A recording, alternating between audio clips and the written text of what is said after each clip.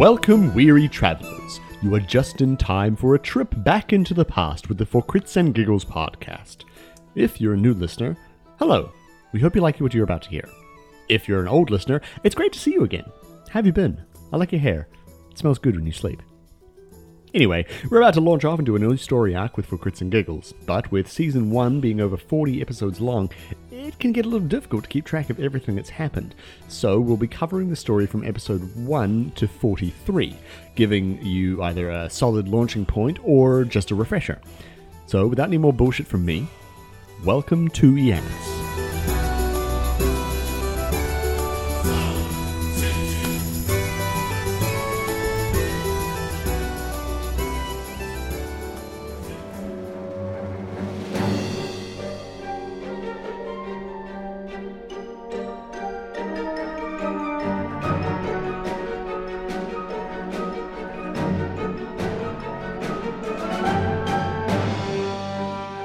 Countless years ago, the goddess of fate and destiny, Ikana, placed her hands upon the spindle of time and created the universe. From her threads came Celestine, goddess of travel, who filled it with life. She and her husband, Ranbaltor, god of sleep and dreams, bore many children, and they, in turn, bore children. After only 2 destructive wars and the violent birthing of a manifestation of chaos and destruction, Iannis is now at peace. It is watched over by a pantheon of all-powerful but capricious gods. They can and often do make their power known, blessing crops, protecting their worshippers, sending divine gifts, or even punishing those who displease them. Lately, however, there has been an undercurrent of unrest on Iannis. The powers of the gods are not felt as keenly as they once were, and there have even been whispers of sections of communities turning to the worship of demons. In addition to this, the northern dwarven clans have begun to close their borders and trade has slowed to a relative halt. Kinhar to the east seems poised for some great disaster, and Cantilia, the largest collection of kingdoms in the center of Iannis, is dealing with bloodier and bloodier orc raids.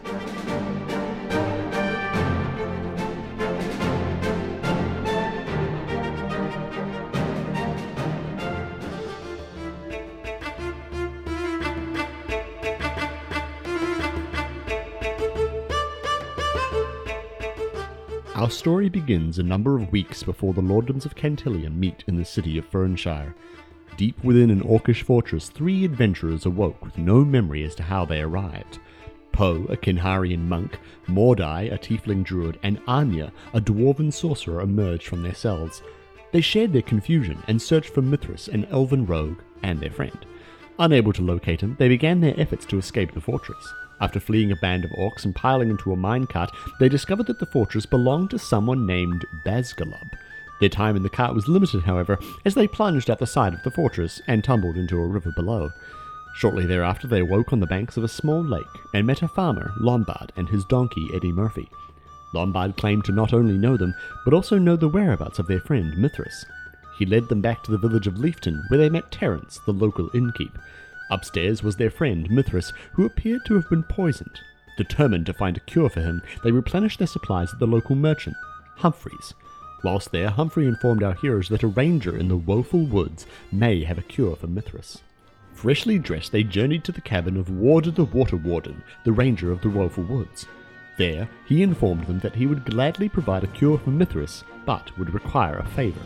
Our heroes banded together with Warder and repelled an attack of misshapen, deformed wolves that had assaulted Warder's cabin for several nights. Grateful, Warder gifted a cure to our heroes. Swiftly returning to Leafton, our heroes bestowed the cure upon Mithras. Mithras shared his friend's amnesia and mentioned that he could only remember the city of Fernshire. Before they could depart, however, a group of orcs arrived in the village searching for our heroes. Just after they dispatched the orcs with relative ease, Warder the Water Warden arrived, injured, and informed them that Bazgalub's orcs would soon be attacking the city of Fernshire.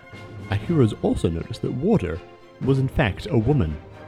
After talking to Warder and promising to keep her secret, they once more set out for Fernshire. Once more before they could depart, they were delayed again. At the request of Lombard, our heroes dispatched an abandoned tower full of orcs. Inside, they discovered a letter to the group of orcs confirming Warder's intelligence that Bazgalub planned to assault Fernshire. As they left the tower, our heroes encountered a strange, weak-looking goblin by the name of Biddledump. After disarming him in an embarrassingly easy fashion, Biddledump pleaded to join the party as he had been cast from his own tribe. Our heroes brought him along. After obtaining horses from Humphrey, our heroes set off for the city of Fernshire, determined to warn the city of the impending danger.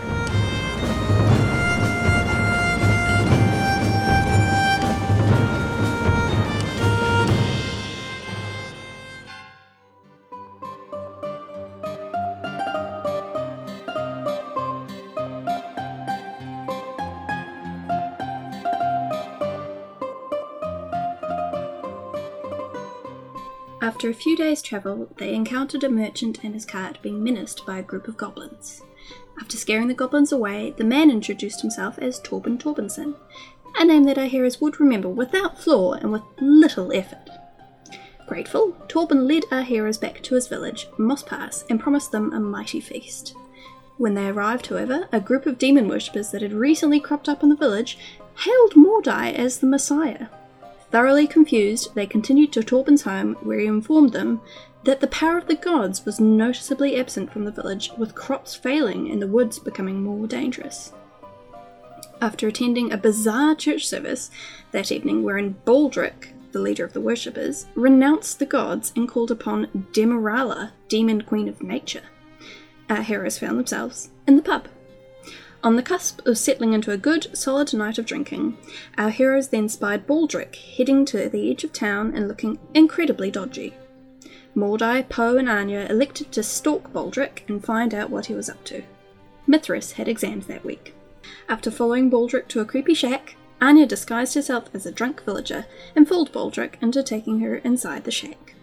A little surprised, to say the least, Poe and Mordai quickly burst in. After a little back and forth, Mordai charmed Baldric into trusting our heroes, and he confessed that he intended to bring forth Demerala to Iannis.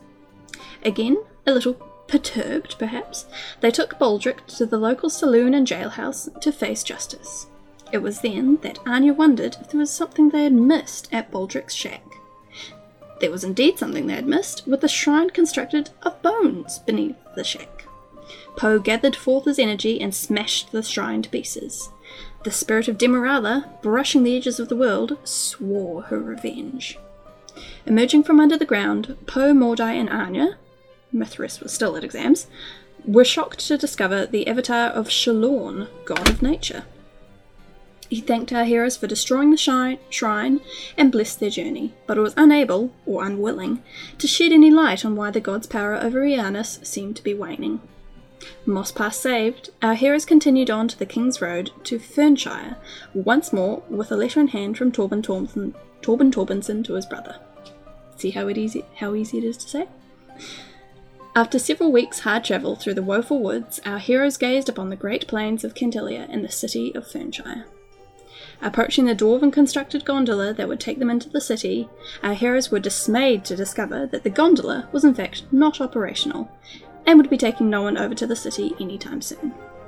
After joining a rather bizarre union of teamsters and acquiring yellow hard hats, our heroes climbed down the cliff face to fix the problem themselves. Underneath the cliff above, they discovered an ancient dwarven facility that seemed to power the gondola. Far more surprising, however, was the presence of Anya's younger brother Dimitri, who had also journeyed into the facility to try and fix the gondola. Teaming up with Dimitri, our heroes journeyed deeper into the facility and slew a group of twisted ghouls. At the very bottom, they discovered the true source of the gondola's power, 2 stone golems.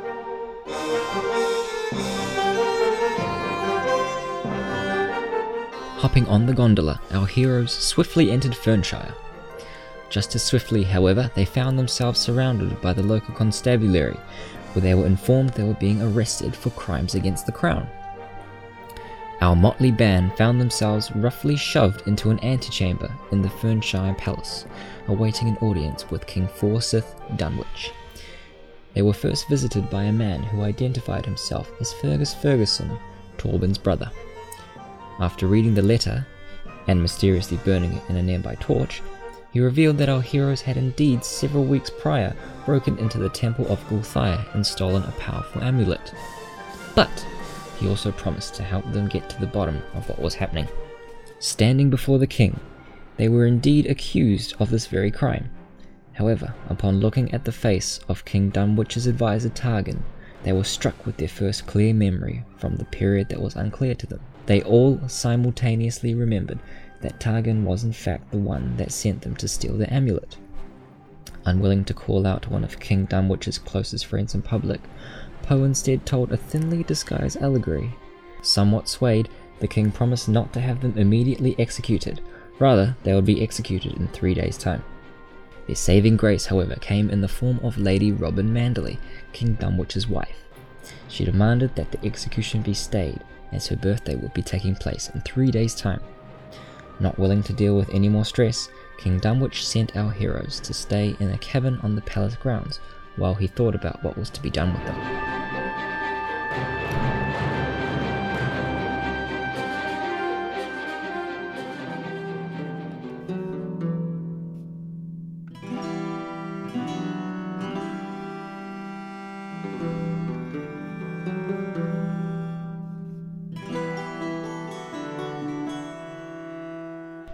Our heroes took a moment to regroup in the cabin before being joined by a plucky halfling Garl, Orister, who had been instructed to guard them. Somewhat resigned to their fate, our heroes took the opportunity to rest. Their rest would not last, however, with Orister bursting into the cabin in the small hours of the morning, screaming that orcs had teleported into the palace and were currently laying siege to it. After defeating a group of orcs outside of the cabin that were indeed teleporting all over the place, they rushed to the throne room with Orister. There they conferred with Fergus Ferguson, who informed them that Basglub appeared to be using the Eye of Gulthar, the amulet they had stolen, to teleport his troops into the Fernshire Palace. Having used the acolytes of Lambulus to steal the palace, Fergus was desperate for help and requested our heroes' aid with a variety of essential tasks.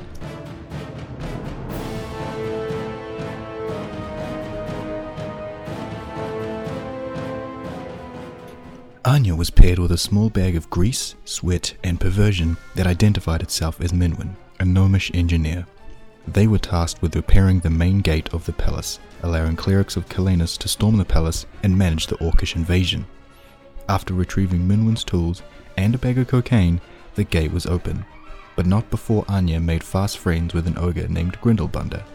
With Grindelbunder and the other ogres being shipped down south to Cranoth to work on roads, Anya promised to find the so-called Ogre Lord and free the ogres. Mithras, meanwhile, headed below the palace with Thantic, a racist wizard, to destroy Basgalub's teleportation focus.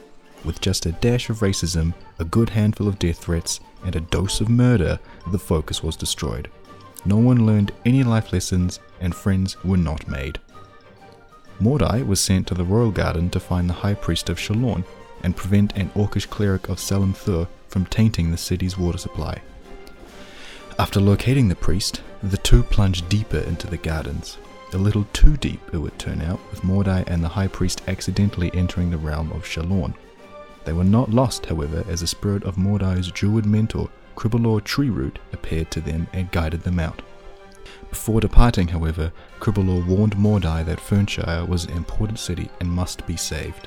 When Mordai was ready, Cribalor would be waiting for him in Kenhar to the east. Poe and Orister were tasked with perhaps the most vital quest of all, defending the Hand of Iptar, a physical manifestation of Iptar's favour towards the city. If it were to fall into the wrong hands, Fernshire may crumble. The pair made their way to the king's quarters, stopping only to evade a bloodthirsty troll, and began the search. It was not to go in their favour, however. Only moments after discovering the location of the hand, Basglub himself appeared, recognizing that Poe would give his life to save the city, and therefore prevent Basglub from taking the hand without risking the wrath of the gods. Basglub struck Poe down and whisked Orister away. After their efforts in defending the palace, King Dunwich was willing to waive their sentence. Targan, however, was not convinced and demanded that our heroes at the very least be exiled from the city. On the brink of believing Targan, King Dunwich's mind was changed by a divine force. A great golden eagle flew into the throne room and presented our heroes with a gift from the god Calenus, proof of their valor and courage. Thoroughly heartened by this, King Dunwich invited our heroes to stay as long as they liked, much to the displeasure of Targan. and much to the surprise of our heroes, none other than Targan himself appeared at their door the next morning, pleading for their help. Targan explained that he had received intelligence that suggested that a group of tieflings known as the Golden Blades were planning an attack on Fernshire during what is known as the Meeting of the Lords. Fernshire was to host the other 9 Lords of Cantilia in 3 days' time, shortly after the Queen's birthday. Targan had been working closely with Fergus Ferguson, but had not seen him since the attack the night before. Wishing to keep his cards close to his chest and not involve the Crown's resources, Targan asked our heroes to help locate Fergus Ferguson and stop the Golden Blades. After heated words between Poe and Targan, our heroes agreed to help.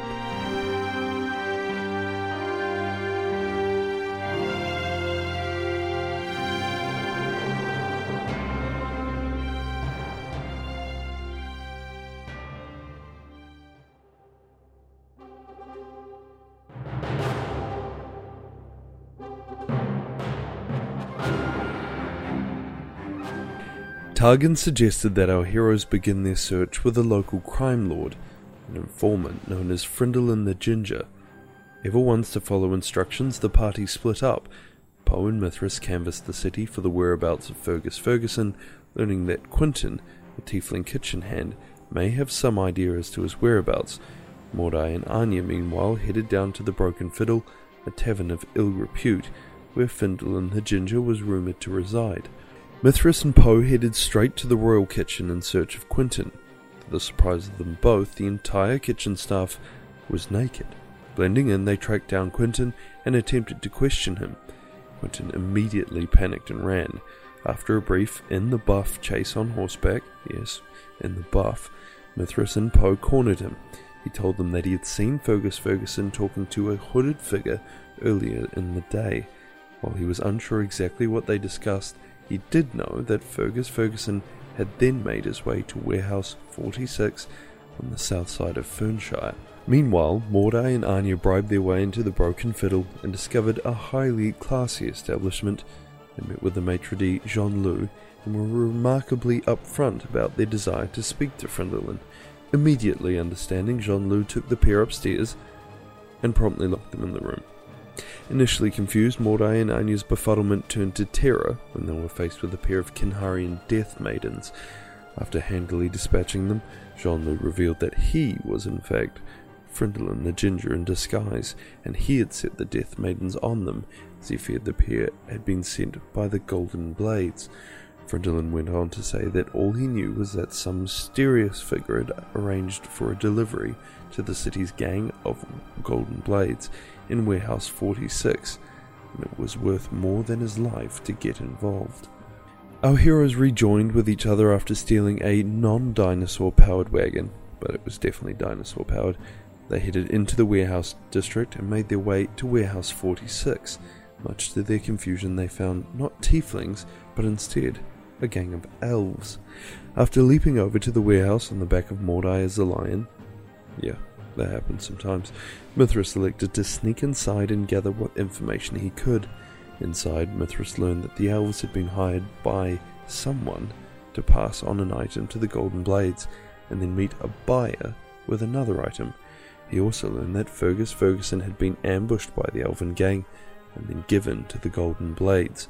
Desperate for information, our heroes stormed the warehouse and did bloody battle with the elves. With only a few close calls and an awful lot of arrows shot in the neck, the elves were defeated. Before questioning the elves, however, Poe opened a small sack in the possession of the elves. Inside, he discovered a small, shriveled figure that immediately began to spew a black, speckled light, and our heroes were dragged into the Dreamwell. Inside, they were confronted with the remnants of their pasts, as well as hints at the future. Things took a turn for the odd, however, when they ran into Queen Manderley, who surmised that the trip into the Dreamwell was a trap laid by Targan. The Queen had long suspected that Targan had sinister motivations, and after assisting our heroes with their escape, promised to help them expose Targan.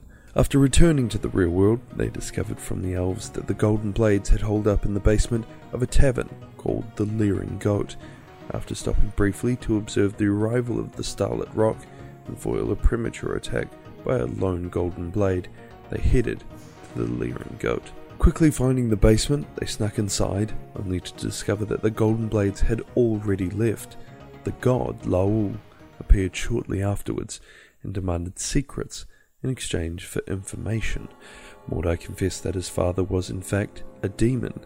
Anya told of how she had been hearing the goddess Ikana in her mind, and Poe reluctantly told of time gone by when he had an entire village put to death for treason.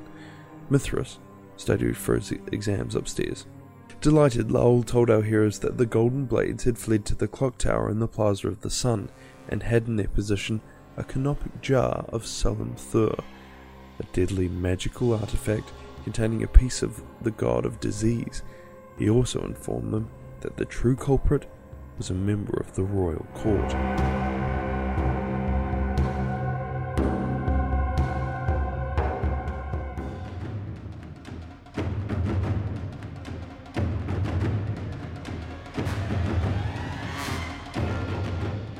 Our heroes made great haste to the clock tower, pausing only to run into Salam Thur himself, who desired the return of his jar, and to meet with the Queen. Our heroes, along with the Queen, entered the clock tower, swords drawn. Inside they discovered the Golden Blades dead, and Targan standing over the bodies. The king's advisor protested his innocence, whilst the Queen demanded his death. Unsure, but searching for answers, Anya cast Detect Thoughts on Targan and the Queen. When her spell reached the Queen, Anya collapsed. Her cover blown, the Queen drew her sword and revealed her treacherous true self as an agent of chaos. After a tense and thrilling battle, Poe, Mordai and Mithras in the real world, and Anya in the astral plane, the Queen was defeated. Climbing to the top of the clock tower, they discovered Fergus Ferguson alive and the canopic jar unopened. Convinced they were doing the right thing, our heroes called upon Salam Thur and returned the jar to him. To their horror, the crying god ceased crying, absorbed the contents of the jar, and departed in joy.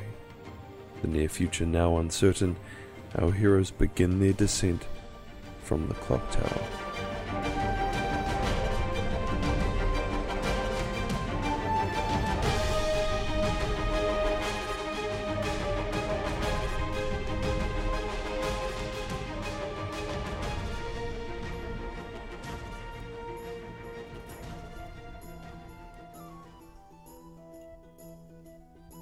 And that was Season 1.